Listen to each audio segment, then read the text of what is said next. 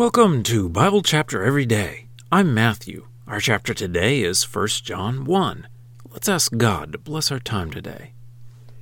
Heavenly Father, as we read this chapter, we pray that we would be walking in the light. We pray that we would look at ourselves and see that we are doing your will in our lives. We pray this through Jesus. Amen. 1 John 1.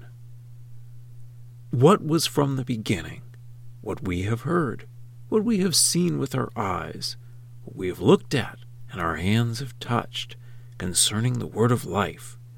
And the life was revealed, and we have seen and testify and announce to you the eternal life which was with the Father and was revealed to us. What we have seen and heard we announce to you also, in order that you also may have fellowship with us. And indeed our fellowship is with the Father and with his Son, Jesus Christ. And these things we write in order that our joy may be complete. And this is the message which we have heard from him and announced to you, that God is light, and there is no darkness in him at all. If we say that we have fellowship with him and walk in the darkness, we lie and do not practice the truth. But if we walk in the light, as he is in the light, we have fellowship with one another, and the blood of Jesus his Son cleanses us from all sin. If we say that we do not have sin, we deceive ourselves, and the truth is not in us. If we confess our sins, he is faithful and just, so that he will forgive us our sins, and will cleanse us from all unrighteousness. If we say that we have not sinned, we make him a liar, and his word is not in us. Well, that's the reading. Let's dig in. The book of 1 John is organized a little differently than most of Paul's writings. Some of Paul's letters, such as Ephesians, have a clear division between doctrine and application, or the why and how it plays out practically in our lives. But 1 John is a little different in that he doesn't just cover a subject and move on to the next, but we will find the same subjects appearing over and over in the book. It is also different in that it doesn't have the typical from and to lines at the beginning that we've become used to in Paul's and Peter's letters. Actually, 1 John starts in a very similar way to the Gospel of John. He's talking about Jesus, but not using the word Jesus or Christ.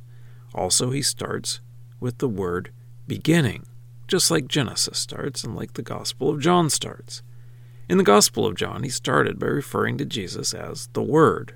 In 1 John, he uses the word life several times to refer to Jesus. John says, "We have seen."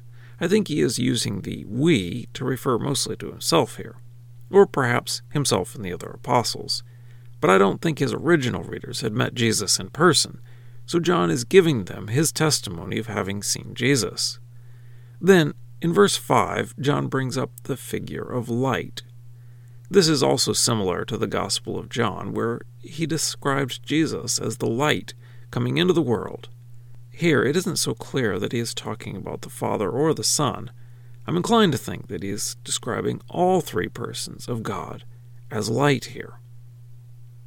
John brings up the subject of fellowship with God. This will be a recurring subject in the book. Since God is only light, then we need to be in the light to be in fellowship with God. Fellowship is the idea of working together, so we can think of fellow workers on a ship. This isn't the technical definition of the word, but the meaning of the fellow part is.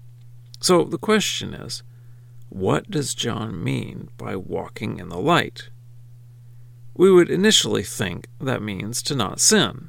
But John says that if we are in the light, then the blood of Jesus cleanses us from sin.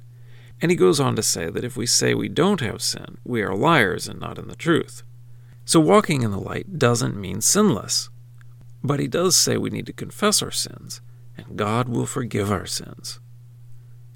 And now for a deeper dive. 1 John uses some of the simplest words in any book of the Bible. But that doesn't mean it is easy to understand, because John uses a lot of figures, so it takes some thought. So John takes several simple statements, and we have to think about them as a whole to understand them, because if we just take one sentence by itself, we can get the wrong idea. Fortunately, John knows the 3 R's of teaching: repetition, repetition, and repetition. So John is going to go over the same ideas several times to make sure we get it. I think the idea of walking in the light is the idea of being in a relationship with God.